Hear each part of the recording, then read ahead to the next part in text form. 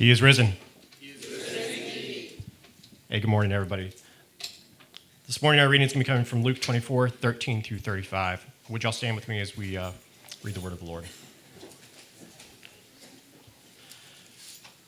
That very day, two of them were going to the village named Emmaus, about 7 miles from Jerusalem, and they were talking with each other about all the things that had happened. While they were talking and discussing together, Jesus himself drew near and went with them, but their eyes were kept from recognizing him. And he said to them, "What is this conversation you are holding with each other?" And they stood still, looking sad. Then one of them, named Cleopas, answered him, Are you the only visitor to Jerusalem who does not know the things that have happened there and in these days?" And he said to them, "What things?" And they said to him, "Concerning Jesus of Nazareth, a man who was a prophet, mighty in deed and word before God and all the people, and how our chief priests and rulers delivered him up to be condemned to death and crucified him. But we had hoped that he was one of the redeemed, the one to redeem Israel. Yes, and besides all this, it is now the third day since these things happened. Moreover, some women of our company amazed us. They were at the tomb early in the morning, and when they did not find his body, they came back saying that they had even seen a vision of angels who said that he was alive. Some of those who were with us went to the tomb and found it just as the women had said, but him they did not see. And he said to them, O foolish ones, and slow of heart to believe all that the prophets have spoken. Was it not necessary that the Christ should suffer these things and enter into his glory? And beginning with Moses and all the prophets, he interpreted to them all the scriptures, the things concerning himself. So they drew near to the village to which they were going. He acted as if he were going further, but they urged him strongly, saying, Stay with us, for it is towards evening. He took the bread and blessed and broke it and gave it to them. And their eyes were opened, and they recognized him, and he vanished from their sight. They said to each other, Did not our hearts burn within us while he talked to us on the road, while he opened us to the scriptures? And they rose that same hour and returned to Jerusalem. And they found the 11 and those who were with them gathered together, saying, The Lord has risen indeed, and has appeared to Simon. Then they told what had happened on the road, and how it was known to them, the breaking of the bread. This is the word of the Lord. He is risen. My name is Chris Miller. I'm one of the pastors here at Remedy Church. So as you heard, PD read from Luke 24. So if you want to open up your Bibles to Luke 24, we're going to be looking at verses 13 through 35 this Easter morning. Let me pray for us. Father, we are so Jesus to be able to gather here today in the name of the Lord Jesus, knowing that he is alive forevermore, that our hope and our trust and all of our love is found in him, and he is alive evermore. We pray that you would just warm our hearts today with love for Christ and love for one another. We pray that you would like these disciples on the road to Emmaus, that you would cause our eyes to recognize him and to know that he is alive evermore. We pray these things in Jesus' name. Amen. So history is full of really important conversations that seemingly changed the world, sometimes for the better, sometimes for the worse, maybe not at all. A couple examples that I think of. J.R. Tolkien has a conversation with C.S. Lewis that causes Lewis to all of a sudden consider theism and eventually to consider Christianity. And then later on, Lewis goes on to write some of the most influential Christian works in the English language, and at least from my vantage point. Another conversation, the two great reformers, Martin Luther, Ulrich Zwingli, they come together to try to see, can the Zwinglian movement and the Lutheran movement join forces? They have a conversation called the Marburg colloquy, and they decide, well, we disagree over the Lord's Supper, so no, we cannot unite forces. That changed history. Another example would be the First Ecumenical Council of Nicaea, where the church defended Scripture against Arius' claims that Jesus is a creature and not God. Another example, Neil Armstrong's conversation with Houston Mission Control that seemed to change the world. And then another one, which is a joke, would be that guy that convinced Sir Isaac Newton to have tea under the apple tree instead of in the lunchroom. That's a joke because that didn't really happen. The list could go on, but the conversations that I think are most impactful to all of history are the conversations that Jesus has with disciples after he's resurrected from the grave on the third day. And Scripture gives us a couple of these conversations. It tells us that Jesus appeared to more than 500 brothers at once in between his 40 days of resurrection and ascension to the Father at the right hand of the Father. And so we have the pleasure today of looking and seeing one of these conversations recorded for us in the Bible. In today's text, we'll join in this conversation between two disciples, one of them named Cleopas and the other unnamed, and Jesus on the third day itself, right after he rose from the dead. In our text self, we'll witness me in conversation by none other than Jesus himself. We'll witness his post-resurrection correction, comforting, and shepherding of his disciples. The Word of God himself will guide us with his words through the hopeless sadness of his crucifixion, through the swamps of doubt regarding his resurrection, into the faithful plains of scriptural fortitude, and finally to the mountain table of recognition. Jesus will take us to these things. Hope by Christ, a hope that goes into the bottomless pit of death itself and returns to life eternal. A hope that transcends the monotony and temporariness that we see in life and gives us a hope that's everlasting, that takes us to the very throne of God as sons and daughters of God the Father. So we'll be called to confess today and respond to the testimonies, to proclaim that the Lord is risen. And we'll be called to confess in faith with the early disciples of Luke 24:34, the Lord has risen indeed. He is risen. So let's eavesdrop into this conversation. We're not really eavesdropping. Verse 14 through 17 introduces us to this earth-shattering conversation. We find two unnamed disciples traveling to a village called Emmaus. It was at least called that in the first century. They're traveling from Jerusalem. It's about 7 miles to Emmaus. They're leaving Jerusalem from the Passover feast to return back to their hometown, which is likely why they were in Jerusalem in the first place. Verse 14 says this, and they were talking with each other about all these things that had happened. Now the text draws our attention to the word they. They shows up as a pronoun, but in the Greek it also shows up as the subject of the verb talking, and so it shows up twice. And that's the way of Greeks basically all capsing the word they. And so it's really drawing our attention to these two disciples and what they are talking about. Verse 15 then gives us more about the conversation, and it adds kind of a mystery to it. It says, while they were talking and discussing, which is reasoning in the Greek, Jesus himself drew near and went with them. This idea of talking and discussing it puts a picture in our brain of quite literally back and forth conversation, almost like a debate, an argument even. There seems to be a disagreement going on between these two. And then the text states, Jesus himself drew near and went to them.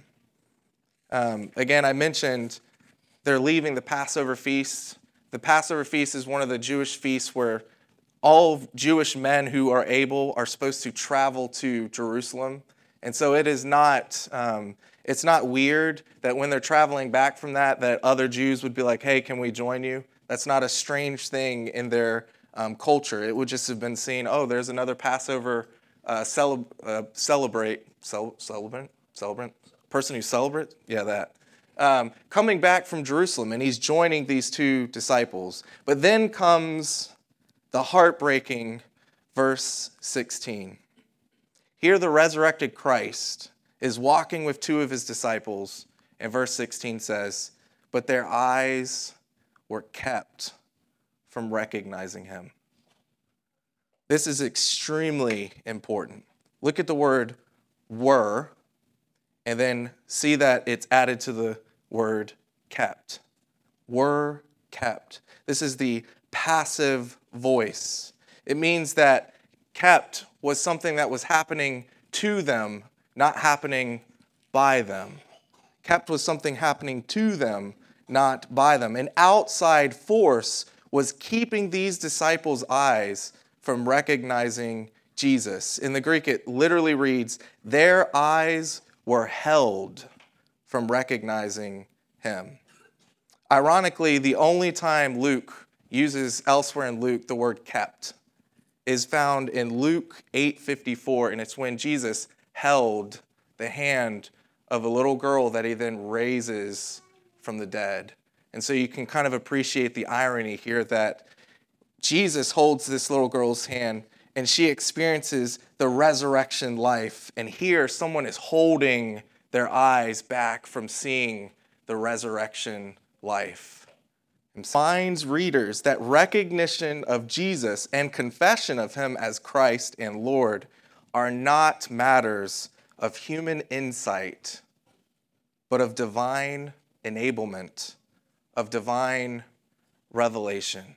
Their eyes were kept from recognizing Jesus. So what does Jesus do after joining these two disciples, debating about all these things? In verse 17, it says that Jesus enters the chat, as the kids might say.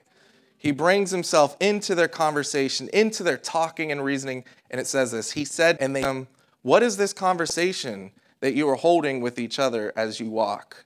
And they stood still, looking sad. So Jesus asked them, what is this conversation?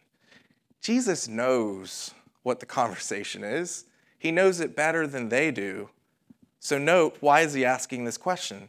He's asking this question for their benefit. He's asking this question that they might process what they are going through, their sadness. Our good shepherd enters their sadness for the sake of helping them process it and for the sake of restoring their faith. And the question seems to cut them to the heart because it says, and they stood still, looking sad. That phrase is just a mere 3 words in the Greek. It conjures up the picture in our imagination of a group of people walking and talking. They're all in step, and they're all just walking to a destination. Someone says something that's so shocking that the other 2 people just stop dead in their tracks. They just stop. They're no longer walking. They don't even open their mouths, but a deep, gloomy sadness speaks more effectively than 1,000 words. And this is where we pick up the first stage of this world-changing conversation. We enter into the hopeless sadness of the crucifixion. And so that's kind of our first point. Conversing about the saddening things of the crucifixion. Luke writes in verse 18, then one of them named Cleopas answered him, are you the only visitor to Jerusalem who does not know the things that have happened there in these days? End quote. So Cleopas seemingly is lashing out. Maybe it's impatience. Maybe it's kind of like just dumbfoundedness. It could be a little bit of anger. He lashes out in his shock, right? Sadness can cause us to do foolish things. And the picture is absurd when you really see it from all the pieces, from our vantage point. Here, 2 disciples are sad because Jesus is dead. Jesus now joins them, asks them a question, and they return with kind of biting surprise. Are you the only visitor in Jerusalem who does not know the things that have happened there in these days? So the irony, right? Hey, God incarnate, who is now standing alive before him, that doesn't know what happened here. Was your head in the sand? Were you living under a rock? That's the weight of what they're saying here. Are you ignorant? Verse 16, though, it just reminds us of verse 16. Their eyes were kept from recognizing him. So how does our resurrected Lord react to such insult, surprise, shock, impatience, anger? Does he zap them out of existence? He has power to do that. Does his anger rise and flow out of him in maddening rage? Does he leave them? Does he just say, okay, I'm done talking with you? No. He patiently asks them another question. Not for his sake, but for their sake. Verse 19, Jesus said to them, what things? What things? He returns basically to his first question. He wants to know what they're talking back and forth about. He wants them to process out loud their sadness, their arguments, their doubts, whatever it is that they're discussing on this road to Emmaus. Now, when I titled this sermon From Things to Christ or From Things to Resurrected Christ, my wife kind of replied to her tongue-in-cheek, I must obey the text. That didn't go over well. So let me point something out here. The word things is important. Logic, it's a very bad word, but things. It might be the most repeated word in our text today. You'll find it in verse 14, all these things. You'll find it again in 18, the things that have happened. Here it is again in 19, what things? Look forward to it again in verse 21, these things happened. It actually shows up twice in 21 in Greek. And then again in 26, these things. And then finally in 27, the things concerning himself. So if you're counting, that's 6 times in English, 7 times in Greek. These things seem to be of the uttermost importance to these disciples. And also Jesus agrees with them. He wants to hear about these things. And so the 2 disciples answer Jesus' second question in great detail in verses 19 through 21. They said to him, concerning Jesus of Nazareth, a man who was a prophet, mighty in deed and in word before God and all people, and how our chief priests and rulers delivered him up to be condemned to death and crucified him. But we had hoped that he was the one to redeem Israel. Yes, and beside all this, it is now the 3rd day since these things happened. End quote. So what were these things that saddened the disciples? What were they talking about back and forth? They were some of the things of Christ, some of the facts concerning Jesus of Nazareth. They were concerning Jesus of Nazareth, a man who was a prophet, mighty in deed and word before God and all the people. Now, this is pretty high appraisal of a person. He's a mighty prophet. He's done great deeds. He spoke great words before God and before people. It's not wrong. Is he a prophet? Yes. Was he mighty in deed and word before God and people? Yes. Is that it? Well, from their vantage point of the cross, they would answer, yes, that's it. But why? Well, he was condemned to death and crucified by the chief priests and the rulers when they delivered him up to Pontius Pilate. You see, he's just a prophet to them because he's dead according to their things concerning him. He cannot be the Savior, the Messiah, the promised one to come because he is dead. You know what all prophets eventually do? They die. So they continue in heartbreaking fashion. But we had hoped that he was the one things redeem Israel. Yes, and besides all this, it is now the 3rd day since these things have happened. We hoped. We had hoped. Nothing kills hope faster than death. These disciples' stories seem to stop there. Their conversation seems to be at a hinge point. It was a door that they did not want to walk through. It's like reciting the church's creed, the Apostles' Creed, and stopping short in the most inconvenient place. We believe in God the Father Almighty, maker of heaven and earth, and in Jesus Christ, his only begotten Son, our Lord, who was conceived by the Holy Spirit, born of the Virgin Mary, suffered under Pontius Pilate, was crucified, died, and was buried. Amen. That's where they had stopped. He's just a prophet at that point. He's dead. Nothing gets us out of bed quicker than a faith that ends in death, right? They stood still, looking sad. That's what verse 17 said. Their faith, it was murdered on the cross. But they're talking and reasoning with another. So what are they talking and reasoning about? Back and forth about. We get a hint. It is now the third day.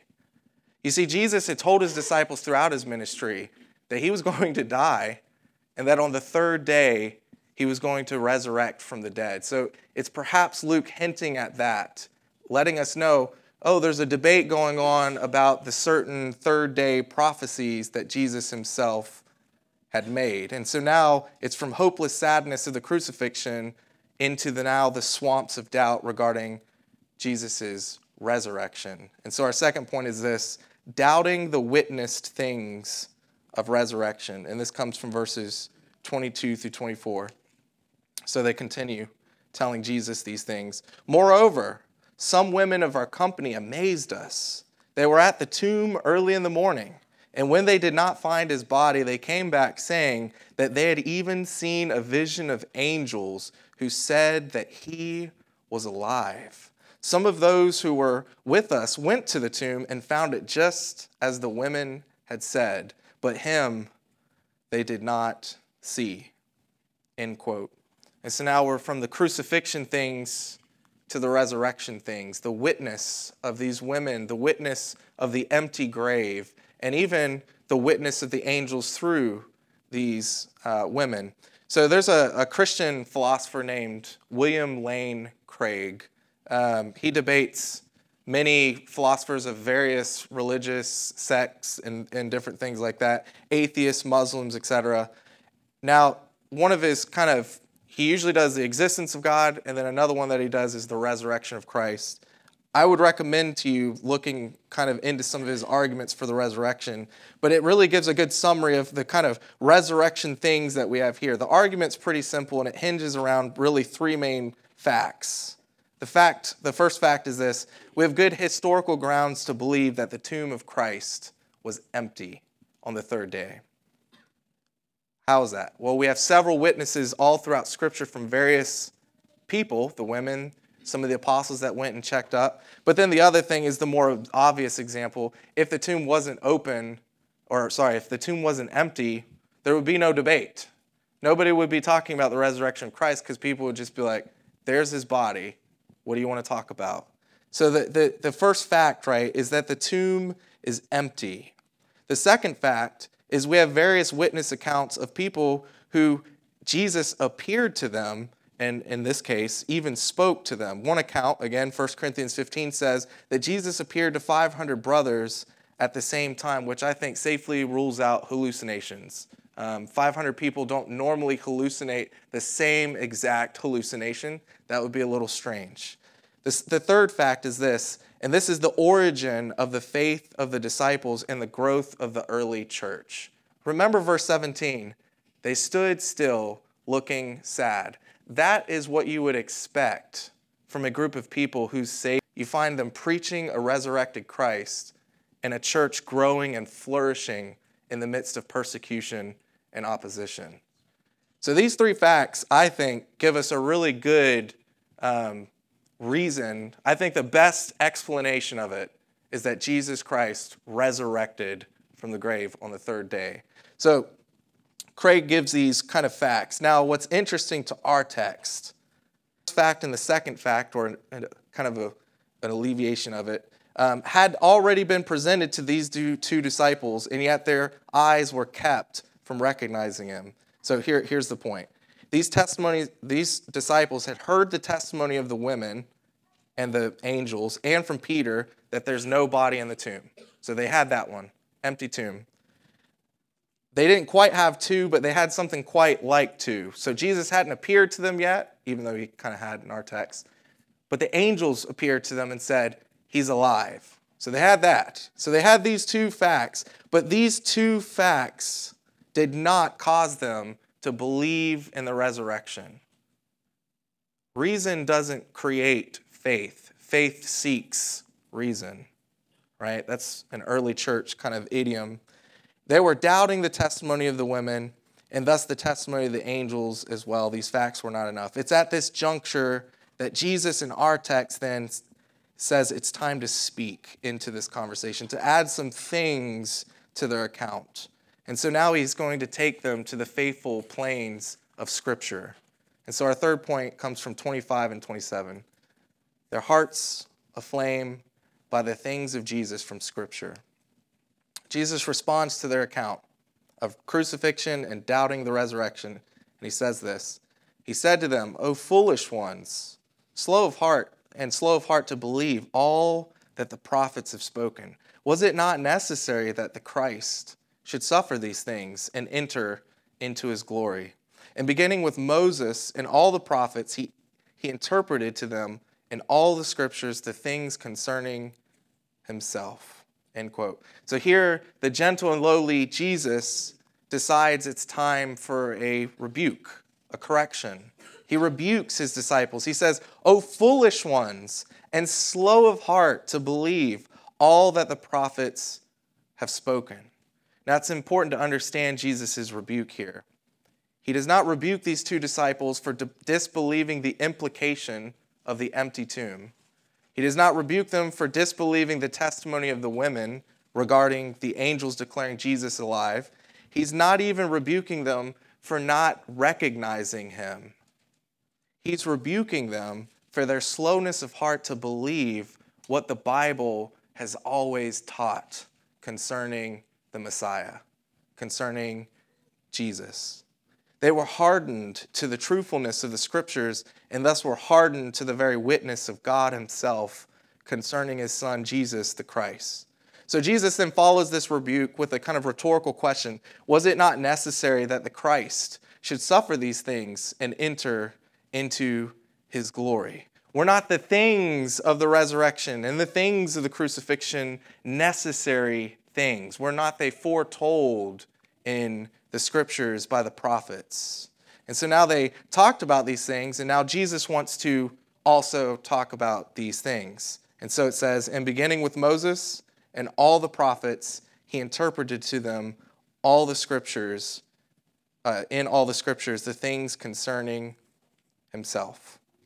So I want to point out two quick observations before we actually look at some of the Scriptures that Jesus likely shared with his disciples. First observation is found here. Moses and all the prophets. You can look in Luke 24, scroll down to verse 44, and you'll see an iteration where Jesus is doing the same thing with another group of disciples. And it says this in verse 44. Jesus tells the other disciples, "Everything written about me in the law of Moses and the prophets and the Psalms." Testament it's the law of Moses. All of the Old Testament is about me. The Hebrew Old Testament is broken into three parts. It's the law of Moses, which is the first 5 books. It's the prophets, which is a lot of books. And then it's the Psalms, which is the third section. Now, the reason it's called the Psalms is because it begins with the Psalms. So this is just a shorthand way of saying that all of the Old Testament is about Jesus, and he is interpreting those things to him. It is, as Charles Spurgeon once famously said, "Whenever I get a hold of a text, I say to myself, there is a road from here to Jesus Christ, and I mean to keep on his track till I get to him." These disciples had gotten off track, and here now Jesus comes to them and is showing them the way back to himself through the roads of Scripture. Our second observation here before we actually look at some of the Scripture, this is this idea of Scripture being super important here is confirmed in another way in our text. This is from really G.K. Beale is the one that words onto this. There is heavy usage of words all throughout the text that are words that are normally reserved for reading and understanding the Bible. So when they're used elsewhere in the New Testament, it's usually for reading and understanding the Bible. So I'll give a couple of examples. Look at verse 14 and 15. When you see the word talking, that's where we get the word homily from, which is, again, a kind of sermon. Verse 15, the word recognized is an interpretive word. Verse 27 literally uses the word interpreted. And finally, in verse 31 and 32, the word opened. All of those are oftentimes used in Scripture of God or the disciples or somewhat the church interpreting Scripture. And so Scripture is heavily infused throughout it, this idea of we need to understand Scripture in order to know Christ. So the effect of Christ's teaching from the Old Testament is seen in verse 32. Did not our hearts burn within us while he talked to us on the road, while he opened to us the Scripture? Their hearts began to burn with faith again, and like a word on the tip of their tongue or a feeling of deja vu, or when you see a face and you can't quite say the name, they are now brought to the precipice of recognizing the resurrected Jesus. But they're not quite there yet. So what scriptures did Jesus discuss? We don't know. But we have a very, very, very, very strong, good, and educated guess. The New Testament, in two ways, shows us this. If you read Matthew, Mark, Luke, and John, you'll find Jesus using Old Testament scripture and applying it to himself. So that's one way. If you read Acts through Revelation, all the letters of the church, you'll find the disciples using Old Testament passages and applying it to Jesus.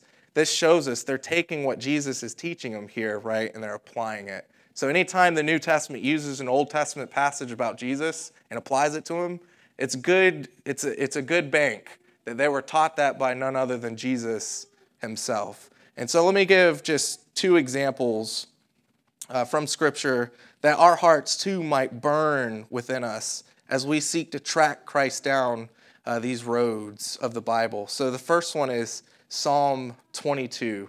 And if you want to flip to it, Psalm 22. This is a Psalm of David. Means it was written about 1,000 years before Jesus' crucifixion, Jesus' birth, life and death and resurrection.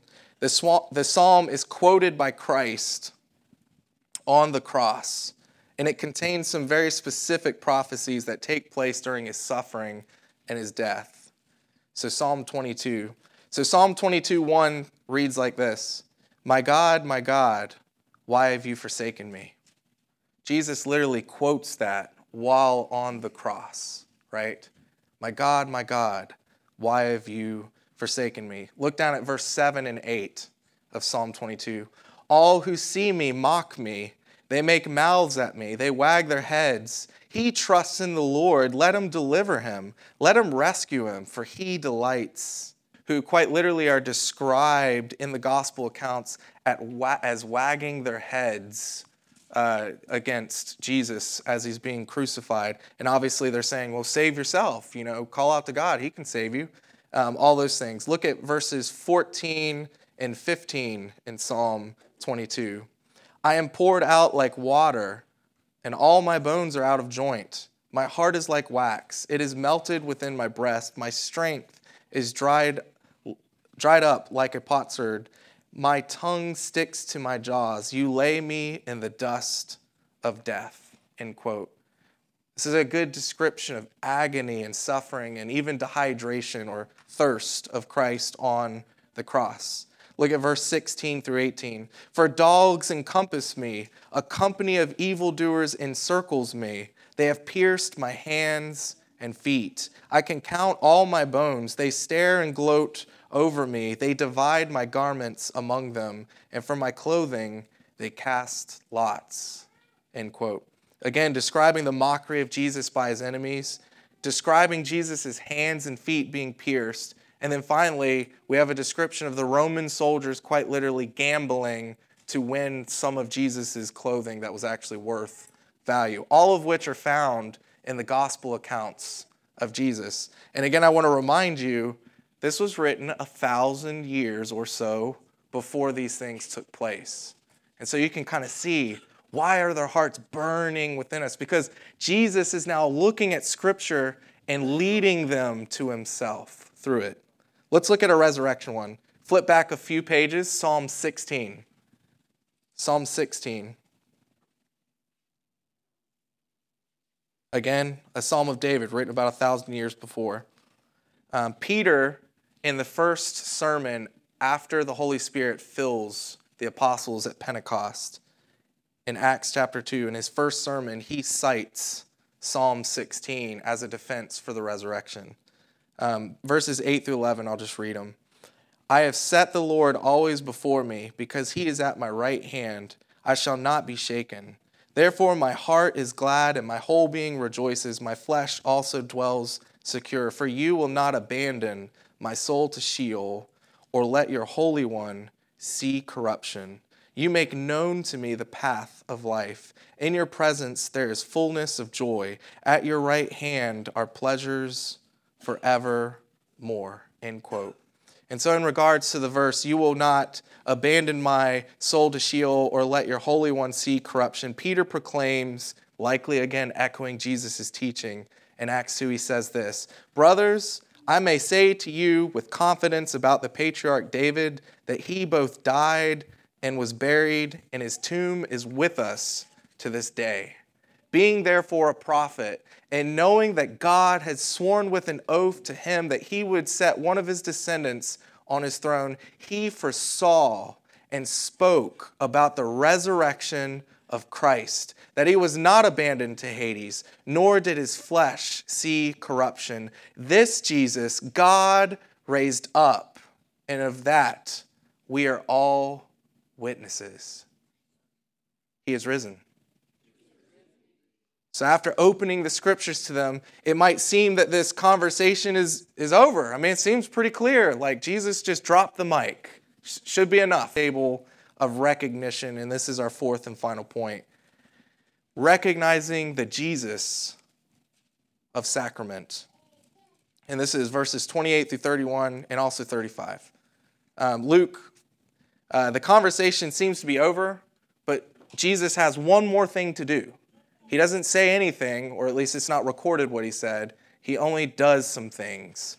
And so verse 28 through 31 says this, so they drew near to the village to which they were going. He acted as if he was going farther, but they urged him strongly, saying, stay with us, for it is toward evening, and the day is now far spent. So he went in to stay with them. When he was at table with them, he took the bread and blessed and broke it and gave it to them. And their eyes were opened, and they recognized him, and he vanished from their sight. End quote. So it's nighttime. They're at their village. It's impolite to say, hey, I want to stay at your house tonight. Is that okay? So Jesus kind of does the polite thing, the hospitable thing that any Jew would do. He acts like he's going to go further down the road. And they did the hospitable thing that any Jew would do by inviting him to stay, because it's not safe to travel alone at night on a road by yourself. So they invite him to stay, and he does. And as they're settling down in their home, it seems to be, right, it's dinner time. And at the peak here of this text, Jesus no longer plays the role of guest, but he takes the role of host by taking the bread himself, giving thanks, blessing it, and breaking it, and serving it. And verse 31 records the mountaintop joyful end to this conversation journey. And their eyes were opened, and they recognized him. No longer do we find the things of crucifixion and the things of resurrection witness, or even the things concerning Jesus found in Scripture, but rather we find Christ himself. No longer do we find things and facts to assent to, but rather the living and breathing person of Jesus Christ to believe in and to submit to. Jesus takes them from things to himself. And where did this conversation lead them? And where is it leading us? To bread. Was this the Lord's Supper Volume 2? No. It wasn't. It doesn't seem to, because it didn't mention wine, didn't mention any of these things. However, that this meal was a sign that pointed them to the Lord's Supper and reminded them of the Lord's Supper, we must absolutely say yes. It does that. How can we say that? Two reasons. First, the similarity to this account and the Lord's Supper is absolutely uncanny. And then second, we see the same kind of relationship between taking the Lord's Supper as a church gathering and sharing meals with one another and other believers in our homes. We see that relationship all throughout Luke and Acts. So much so that Acts 2:42 says this, that the early Christians dedicated themselves to apostolic teaching, fellowship, prayers, and to the breaking of bread. And anytime you study that breaking of bread, you'll find commentators go like this. It's not the Lord's Supper, but it is the Lord's Supper. They're breaking bread in their homes, like just sharing meals with one another, but it's also referring to when they gather together and they break bread and they celebrate the Lord's Supper with one another. So how is this uncanny in its description or comparison to the Lord's Supper? The Lord's Supper account is Luke 22:14 through 23, I believe. And let me just list off some similarities and differences. At table, found here, is a little bit different. They reclined at a table. Having taken the bread is word for word with Luke 22:19, the Lord's Supper account. He blessed it here is different from he gave thanks in the Lord's Supper, but again, carries with it very much a similar meaning. Having broken is almost word for word with he broke it from the Lord's Supper. He gave is a different word for gave in the Lord's Supper, but it means the same exact thing. And then finally, to them is identical with the Lord's Supper and here. So Jesus offers himself to us in the believer's meal, the Lord's Supper, and we remember this by not only participating in this meal when the church gathers, but we also remember this anytime when we eat. Give thanks before you eat. Probably why it's a common custom to pray before you eat, to give thanks before you eat, because Jesus did. So let's recap, let's conclude. Jesus enters this conversation with his two disciples whose faith had died with him on the cross. After processing the facts of his death with them and the prospect of his resurrection with them, he does two things to quicken their faith. First, he shares himself from the scriptures, the Old Testament. And then second, he reveals himself in the breaking of bread. James Edwards, a commentator on the Gospel of Luke, writes this concerning these two actions. The revelatory effect of the meal at Emmaus, following immediately on the interpretive teaching of Jesus that all the scriptures anticipate his person and ministry, foreshadows the ministries of the word and sacrament. Eyes are open to recognize Jesus as Lord as he breaks bread and as he interprets the scriptures to them. So where does this leave us, dear believers, on this Resurrection Sunday? That we might continue to strive to sit under the ministry of the word and the ministry of the sacrament, the Lord's Supper and baptism. That we would continue to strive to allow Jesus to be recognized by us in word and in the bread and the wine. For it is here in his heard word, Christ preached from the scriptures, and in his visible word, Christ recognized in the breaking of bread and drinking of wine, that we too are brought from facts, from things, to Christ himself. It is here where we too might proclaim with these disciples in verse 34, the Lord has risen indeed. Now, if you're here today and you find yourself in a position of these early two disciples of Emmaus, maybe hearts full of sadness, unbelief, maybe even anger, maybe you find yourself estimating Christ as merely a prophet, or maybe he's just a good teacher, or maybe you don't even know what Christ is to you. I would recommend two action steps to you from this text. First, continue attending Remedy Church or a Bible preaching church. Why? So that you might hear Christ proclaimed from the scriptures. And second, that you might be able to see the church take the Lord's Supper each and every week and see that witness. The second action step is this: invite Christians into your life to read the scriptures with you. Invite one of your friends who's a Christian to go through one of the Gospels, Matthew, Mark, Luke, and John, and just read it and talk about Jesus. And maybe you too will find your heart of flames. Maybe you too will find that Jesus died on that cross for the forgiveness of your sins. Maybe you too will find that Jesus resurrected from the grave to bring you life. Maybe you too will find faith in Jesus. Let me conclude with how this text concludes.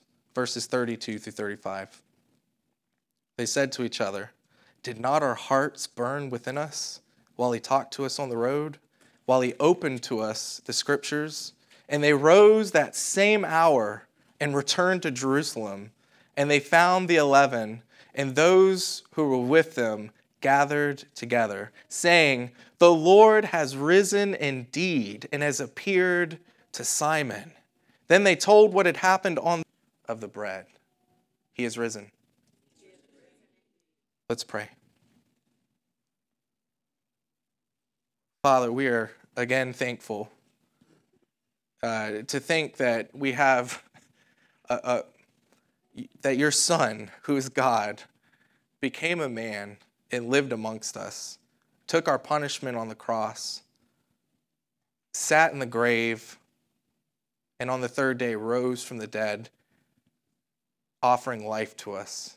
And that more than all of that humility and that love that he demonstrates and all of that, even then, he still continues to come to us, to conversate with us, to enter into our own words and our own thoughts, our own doubts, our own fears, our own experiences, and leads us back to himself.